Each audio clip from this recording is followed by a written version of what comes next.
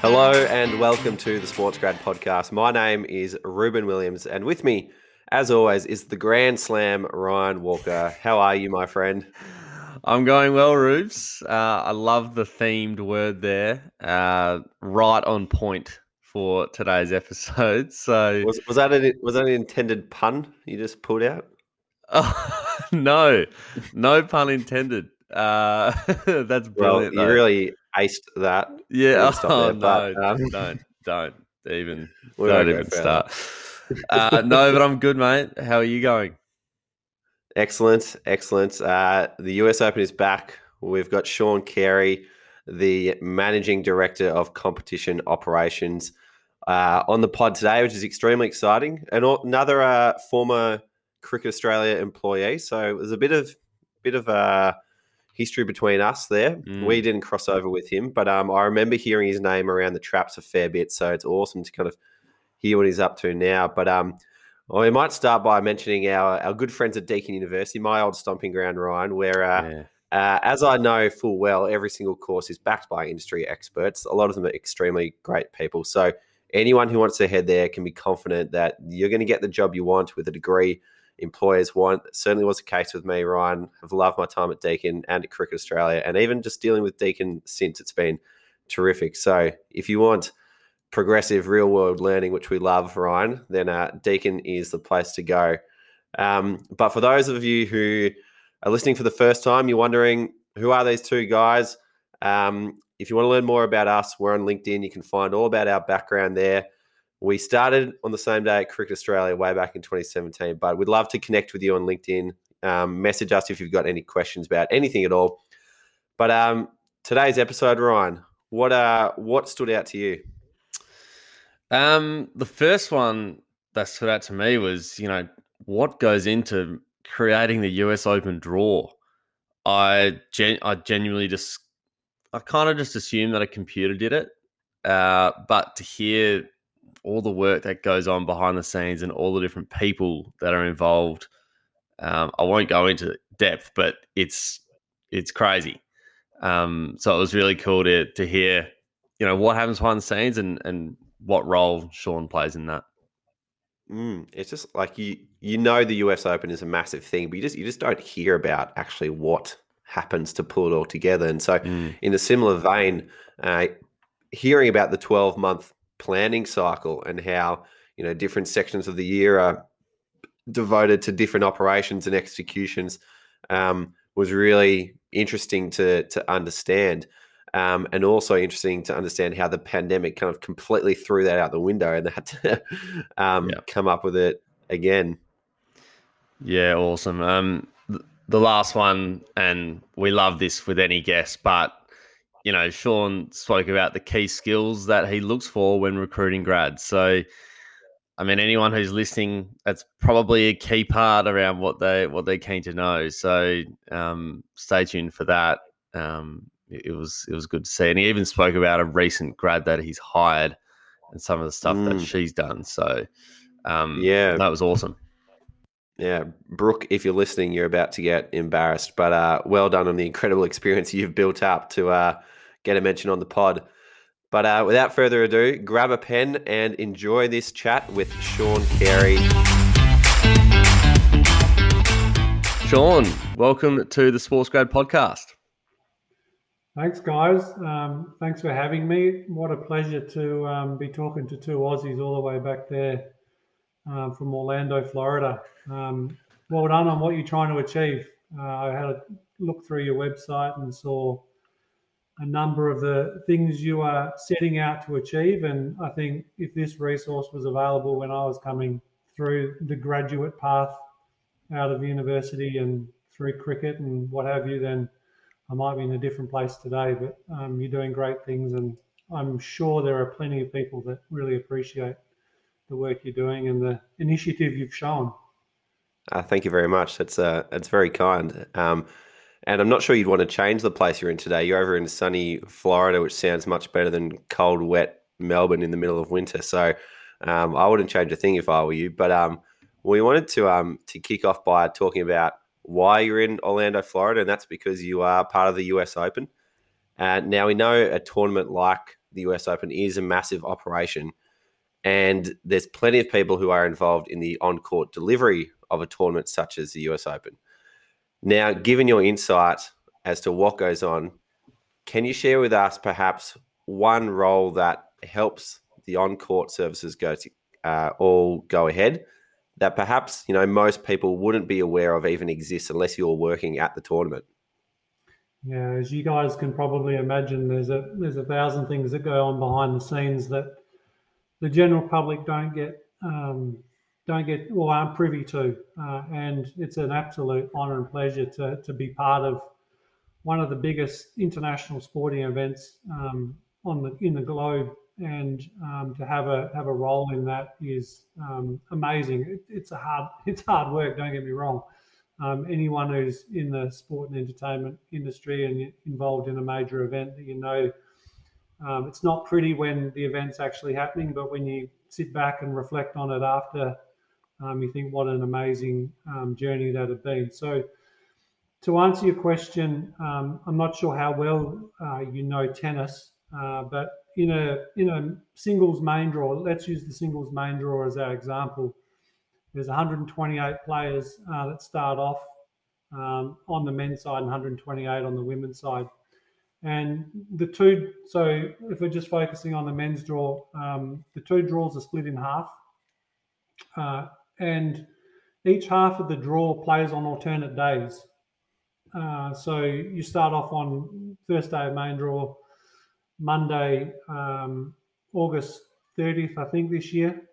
And what I'm going to explain to you is how the schedule is actually unfolded, and the order of plays. So if we're thinking about the men's draw, there's a lot of research and a lot of communication and meetings happen leading into that first Monday with sponsors, with broadcast partners, with the men's tour. So the men's tour has a player representative, and our host broadcaster ESPN might be thinking a week ahead. So they're thinking, on Friday we'd like to have X player playing in the night session, or on Saturday night, because the first Saturday in the main draw is actually the start of the college football season here, and ESPN play a big role in the broadcast. So Saturday's a bit of a juggling act for them, and they might say, look, if all things go to plan, we want Roger Federer playing on Friday night, because that's going to give us the biggest bang for our buck. So if they give us that in advance, then we know we have to start the half that Roger Federer finds himself in the draw. We have to start him on Monday. Now, Roger's manager may come and say to us, look, he's got a bit of a niggle. We prefer the extra day. We want to play him on Tuesday. We want to start him on Tuesday. So then we're in a bit of a juggling act, and although I don't have an official role in defining the schedule, there are so many inputs, and the tournament referee, the tournament director, the player representative, the broadcaster, they all want their piece. And then the other side of it is, we have our host broadcaster in ESPN, but then we have international broadcasters as well. So let's say we play Monday and we get half of the draw knocked out, and there's 64 players, and then the next time they're going to play is round 2, and that's going to be on Wednesday. We know from all the winners from Monday night, the research starts happening and the conversations start happening on Tuesday with the international broadcast players and saying, look, these are the European players that are left in the draw. When's prime time for you guys? When would you like to see them on the court? Which courts would you like to see them? And that all gets thrown into the mix of presenting the order of play on Tuesday night about 6 o'clock for Wednesday's match play. So believe it or not, the computer doesn't spit out the order of play. There's actually a whole lot of human input and many, many different parties who want to have their say, including the player managers, the broadcasters, the sponsors, and then what we think is going to be best for trying to get American players through in an efficient time frame as well. It sounds like if you compare that to another sport, you've got the two teams who want each of their countries to be shown at a reasonable time. Then you've got the governing body and the broadcaster. For you guys, you've got those parties, except rather than the two teams, every single player is kind of like their own team. So you're dealing with, up to 100 different inputs of when, matches could be scheduled. So that sounds like a lot to handle. Yeah, it's as I said, it's nice being a fly on the wall without having the ultimate decision-making process. But it's certainly fascinating listening to all the different conversations that go on between those different inputs into the day's order of play. So, Sean, what does your role as managing director of competition operations involve? Yeah, it's an interesting one. I'm very fortunate in that I've quite a varied role. So I guess my 9 to 5 job is actually overseeing the American officiating process. Very few people at the USTA, the United States Tennis Association, are 100% engaged in just the US Open. In fact, the US Open, as much as it occupies a lot of our time, it is an added part to our role. And yes, my responsibility at the US Open has grown over the 4 years I've been here. But I came to the US to take on this role of make, defining a strategic transformation for American officiating. So a big part of that was getting to understand the ecosystem, the tennis ecosystem here in the States, and what role the officials played. And when we launched our strategic plan in 2019, which was on the back of about 18 months of research and understanding and getting feedback from all the different stakeholders, we launched the Spirit of Officiating. And the mission of American officials was to deliver the best in class consumer experience, and that being for the players, because we know that a lot of players pick up the racket for the very first time, and they go and have an experience which isn't so great, and then they don't come back, which is something that, as a national governing body, we're obviously very focused on in trying to improve repeat tennis players and keep bringing them back. And one of the things, or one of the, I guess, the pieces of the ecosystem that we believe has such an important role in delivering that ultimate tennis experience is the role of the official.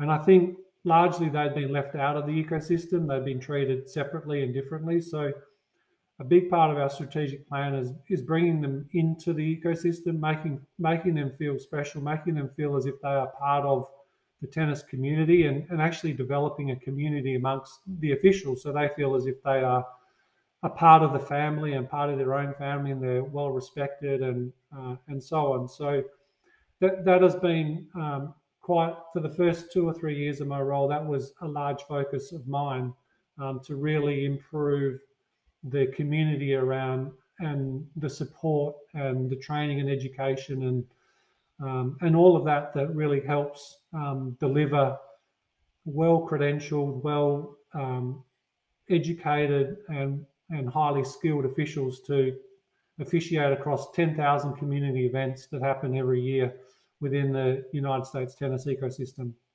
And then, now that we've got that strategic plan running and it's going quite well, my focus then turned to the US Open. And a big part of the US Open, again, was to build a more integrated competition operation area. So that means the referees team, the officials team, the ball persons team, and how they integrate with broadcast, with sponsors, on-court operations, and all of that has been a big focus of developing a more integrated, inclusive, and collaborative team that really is engaged in creating a fair and equitable playing arena for the players to go about their business as best as they possibly can. You mentioned some of the timelines around strategic plans coming together and being implemented. I'm wondering if you could give us a bit of an insight into the planning cycle for the US Open, because you've got a 2-week tournament that requires 12 months of planning and execution to roll out. How does the planning cycle for those 12 months leading into the 2 weeks usually work? Firstly, I'm going to correct you and say it's a 3-week tournament. 3 week, my mistake. Because we have the qualifying tournament, which is the week leading into the main draw, and pre-pandemic, that week was what we called Fan Week, and it was free admission for anyone that wanted to come and watch the best tennis outside of a Grand Slam. So these players are ranked anywhere from 105 to 200. So they're the top elite athletes playing tennis. So we wanted to really kind of welcome anyone who wanted to come and watch high level tennis without having to pay for a ticket into the main draw. So, but then the pandemic hit, and all of our planning kind of got thrown into a massive spiral. So the planning cycle for the 2020 US Open was just unbelievable. We didn't know we were actually going to be hosting a Grand Slam event until probably late May, early June for a mid-August kickoff. So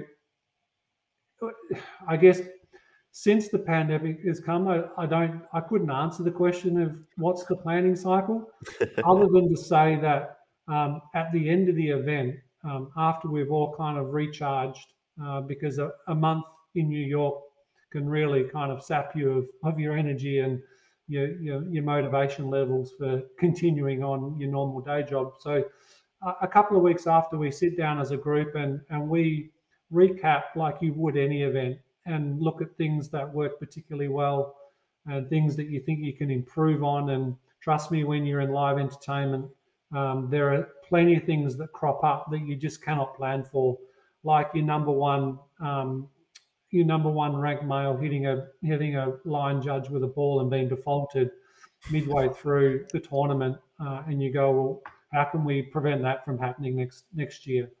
Or your number one female player having in the 2018 US Open women's final, when she had the run-in with the chair umpire and the social injustice messages that came out of that, and the sexist remarks and all of that sort of stuff. Like, you just can't plan for that, and that has such an enormous impact on your event that you need to really think about. You think outside the square a little bit as to how you might be able to improve and mitigate the risk of that happening again, because it can have an impact on your event, and where you can, you try and reduce that impact so that there's no negativity coming out of it. But normally, yeah, there's a recap 2 to 4 weeks after the event, and then when we start planning new initiatives, and the US Open really prides itself on being an innovative Grand Slam. There are a number of new initiatives that have started in tennis that have commenced at the US Open that we're really proud of. So we start thinking about how we can improve the technology, how we can improve the fan experience, how we can improve the player experience. And we start working with the respective teams, and the two tours, the WTA and the ATP, have a significant part to play in that, as does the ITF and the Grand Slam board. So there are a number of players that are engaged in the planning and the hosting of a Grand Slam, and we need to be collaborative and communicative and inclusive with all those groups to ensure that we're all on the same page by the time the first ball is played on that Monday of the main draw. You mentioned pre-pandemic and post-pandemic. What are some of the new considerations you've had to work through due to the pandemic? I know in Australia we used, computer line judging as one thing to reduce, people on the court. But I was just wondering, are there any other things that you've had to consider now that we're in a pandemic world? Yeah, so Tennis Australia actually followed the US Open with the automated line calling and the ELC Live product, where, we were forced to look at that new technology. We probably tracked its evolution into the Grand Slam space by about 3 to 5 years.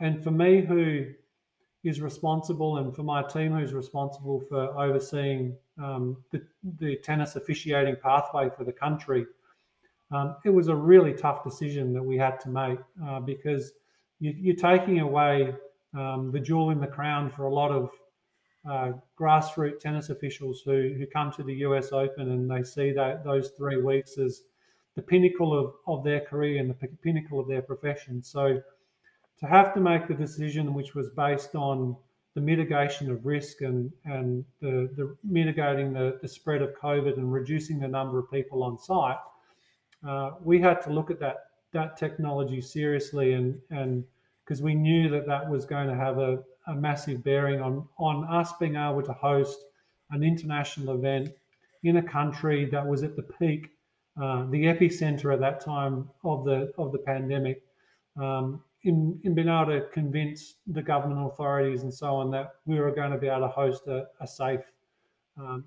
event. So again, the US Open was proud to be the innovators and be the ones that launched that technology at that level of tennis for the very first time. And we're pleased that other events have followed suit, and we're continuing to improve and grow the technology with our partners, and we'll use it again in 2021 this year. But in terms of other things, like we have another part of my role is overseeing the scoring systems, which really everything around the US Open focuses on the scoring system that the chair umpire has control of. From there, a lot of the data is analysed, and we used to have everyone that did data analytics on site.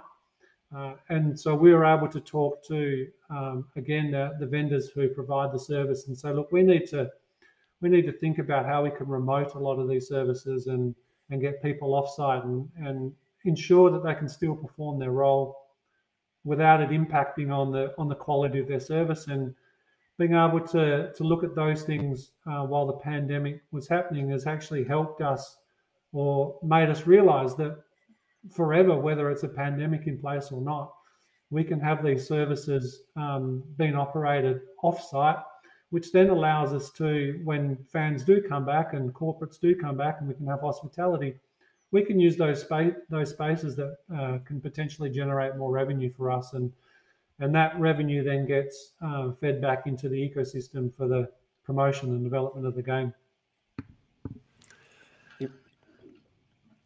You mentioned finding ways to generate new revenue. I was just wondering, how much extra cost do these, like for example, the new scoring system, or the new way to track the ball? How much does that cost to the US Open? Well, you'll actually be surprised that the automated line calling reduced our costs by about $500,000. So when and I'll explain how. So with line umpires at the US Open, we have 400 officials on site. Wow. We put them in a hotel, we feed them, we transport them, we pay them a fee.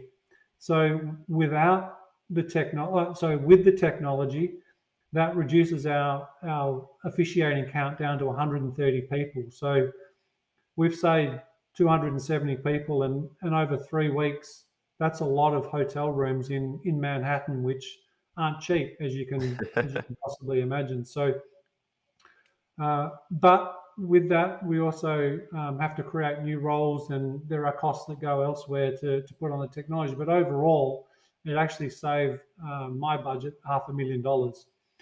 And that goes with, I guess, because you're hosting an event like that in New York, the actual on costs of hosting it in New York aren't inexpensive.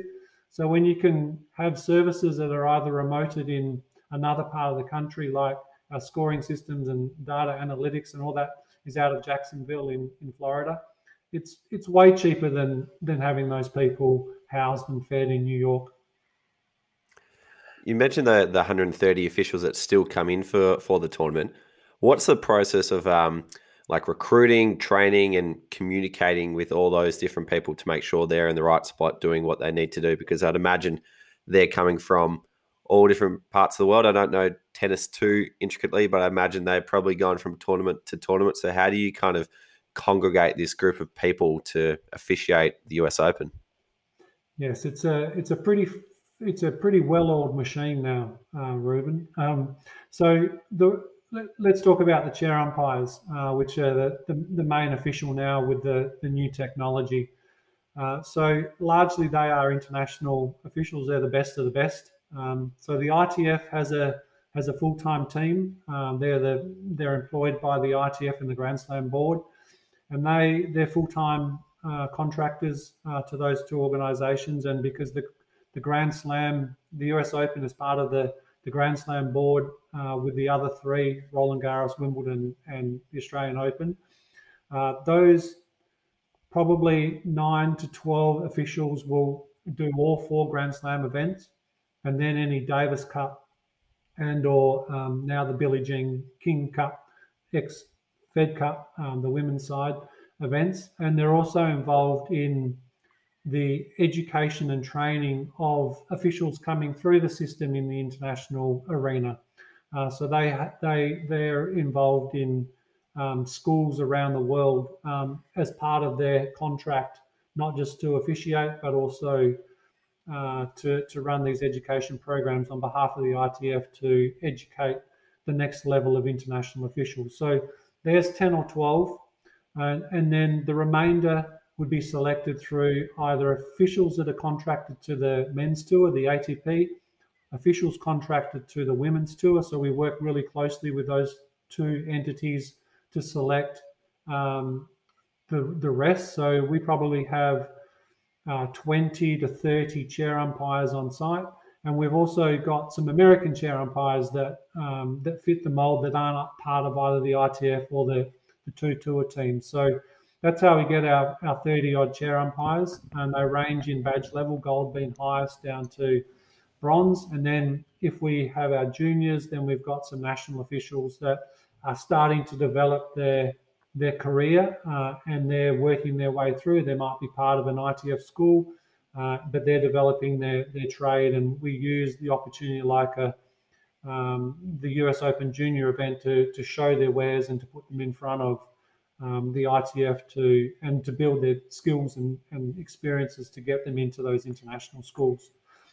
And then we have another role which is kind of taking place of the role of the line umpire. So we have a match assistant, which is now a role that we are starting to develop, and we'll have some education and training around.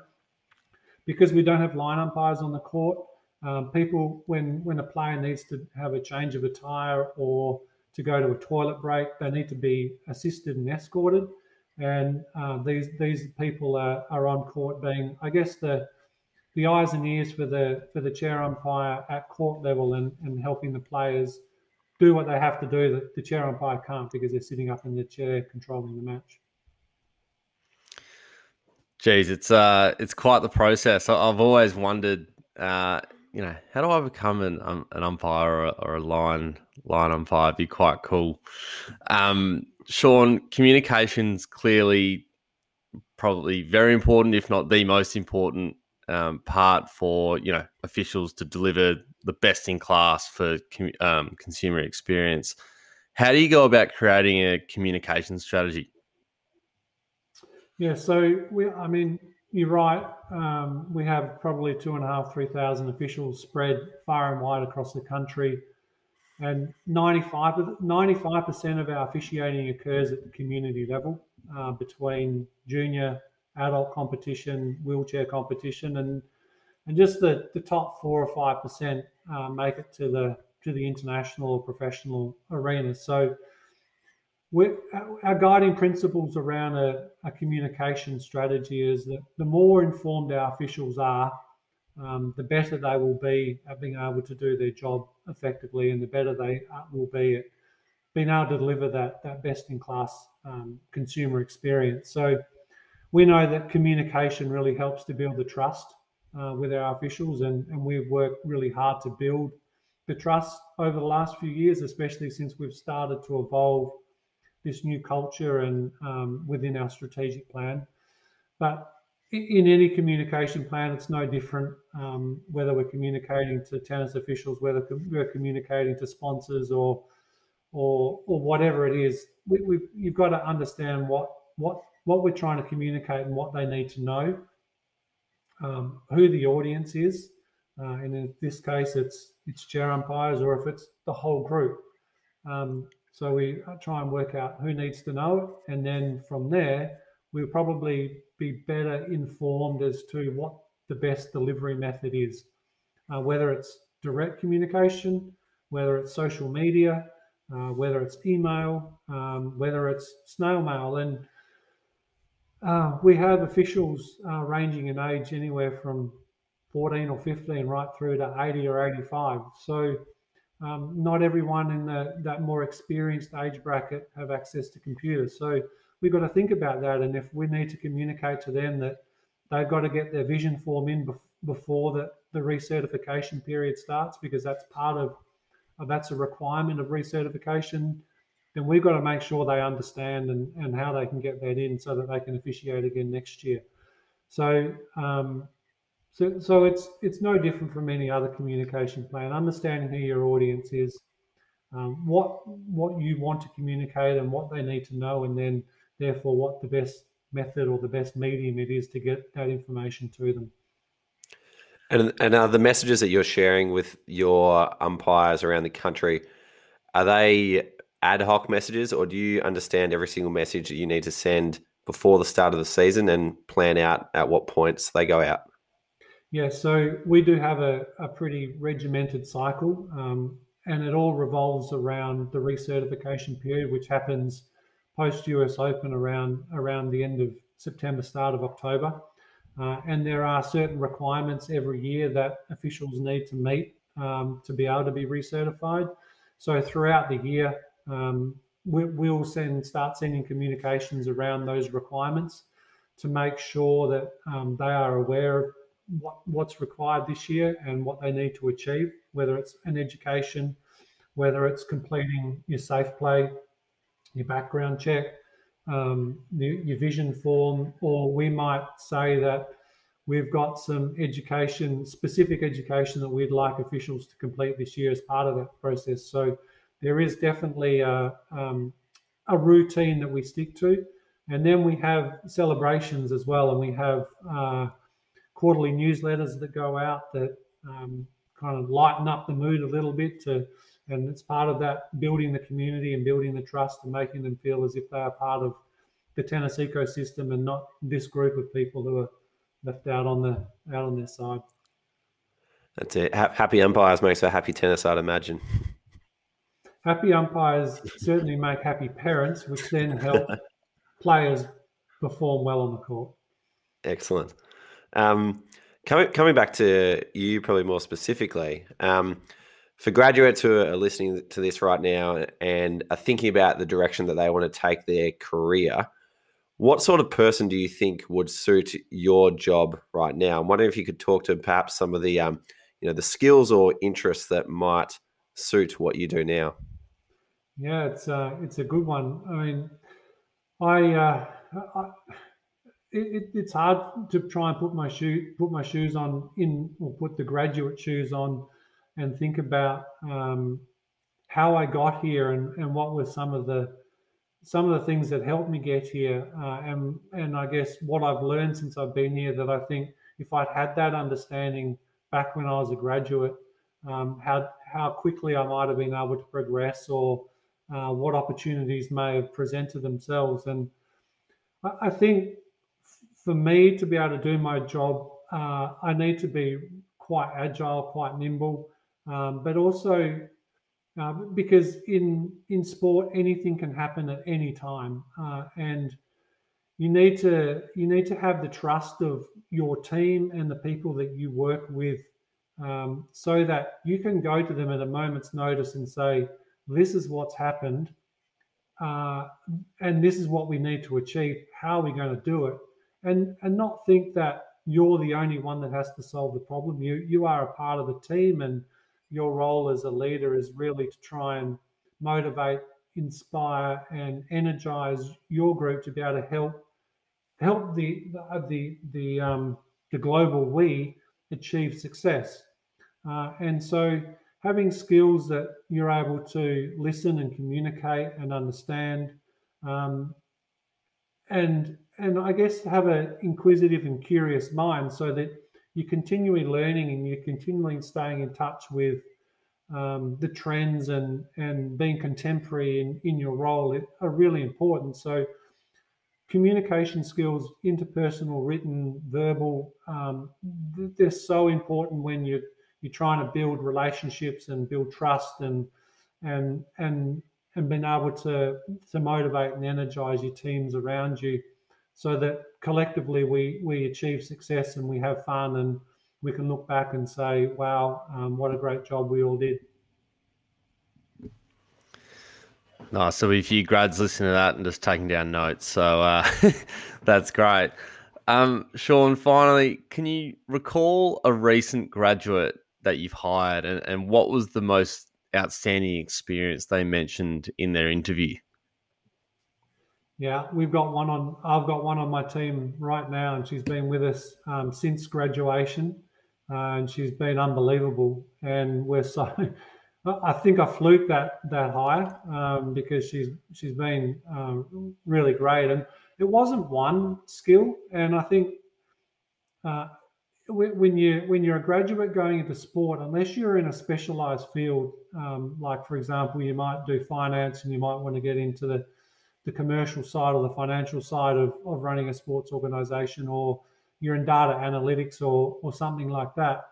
Generally, roles within sport are quite varied and quite broad.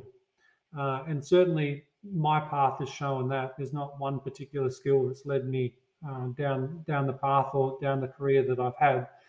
So I think for graduates, as you're going through college or university, and this is what um, Brooke was able to achieve. I don't want to give her name up, but I just did. And she'll probably listen to this and get a little embarrassed. But so Brooke had reached out and done a fair amount of internships throughout her college kind of college pathway. She'd also volunteered at many different charities and organisations that really help define her core values, and help improve and develop skill sets that when you're going through college, you're wondering how you're going to go for a job and try and sell experience when you don't have a lot. But for me, as an employer, I'm going to look at graduates who have almost identified their core value and their core values and their attitude to a kind of a work mindset by the extracurricular stuff they've done, not necessarily the work they've done in their course. So Brooke worked with a college football program in an intern and also as a volunteer. And for all those people that understand the college football system in the US, they're massive corporate entities. And if you're in a Division One corporate football in a Division One a Division One football setup, you're deriving revenue basically for your whole athletic department. So they're running big enterprises, and if you can get skills and experiences in an AFL team or a state league football team or netball or whatever it is, that's going to help you build knowledge and skill in your kind of chosen path within your graduate program, then that's going to speak volumes when an employer interviews you for a potential role. So look for extracurricular activity that's going to support your career, your degree, and broaden your horizons. Go and look at charities that might help develop your core values and your attitudes and things like that, because that's going to hold you in really good stead when you're sitting in front of a recruiter or a potential employer. Awesome. Well, Sean, we'll leave it there. But thank you so much for joining the Sports Grad podcast. I'm sure all of our listeners really appreciate everything you've gone through today, and like just hearing about the depth of work that needs to go into just figure out who's going to play who at the US Open was quite astonishing. And also just all the behind the scenes stuff that you've mentioned today has been absolutely awesome to listen to. So thanks so much for your time, and we'll see you next time. There we have it, Ryan. Sean Cary, Managing Director of Competition Operations from the US Open. What did you make of that? Yeah, well, I mean, his role is just so, I don't know how to say it, not broad, but like so complex. Like I feel like he touches a lot of areas of the US Open. So it was really cool listening to him, go through all the different parts of his role. I think he mentioned at the end there, about what he's looking for in grads, and he mentioned, it's key to find extracurricular activities to add to your resume and your experience. So, you can find internships, or you can volunteer in different capacities, and that helps you define your core values. And I think that's probably a really good point, because he's looking for people who kind of understand their core values and what they're about, and then ultimately that's going to then transition into whether they're going to fit into the organization culturally as well. So just good reinforcement. Yeah, definitely. I think the core values piece was interesting, because you're essentially looking for people who understand themselves and understand what they want. And if what they want is to work with you, then you're going to want that person working for you, rather than someone who's just got a vague idea of what they want. The second piece that I'll mention is find some charities to get involved with. We talked a lot about internships and volunteer experiences, but Brooke, we'll give Brooke a third mention.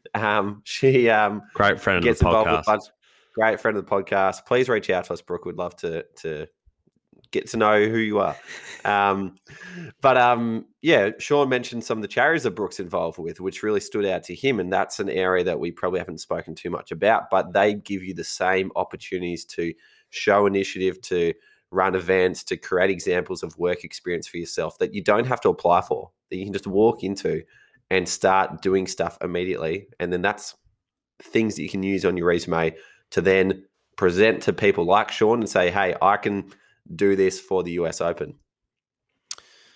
Yeah, absolutely. And the last one that I sort of got from that is, when you're meeting people for the first time and, you're networking, you're grabbing a coffee with someone, ask some really in-depth questions about their role and identify what they do behind the scenes. Because originally when I saw Sean's role, which was Managing Director of Competition Operations, I didn't immediately think that he was so involved with the umpires and officials. So I think, if you're to really understand what someone does, ask about each of those intricate details, because you're not just going to know what someone does from their title. Fantastic. Well, that's all from us today. Thank you very much for listening. If you want to connect with us on LinkedIn, you can find us on there. Ping us any extra questions that you might have, and we will see you next time.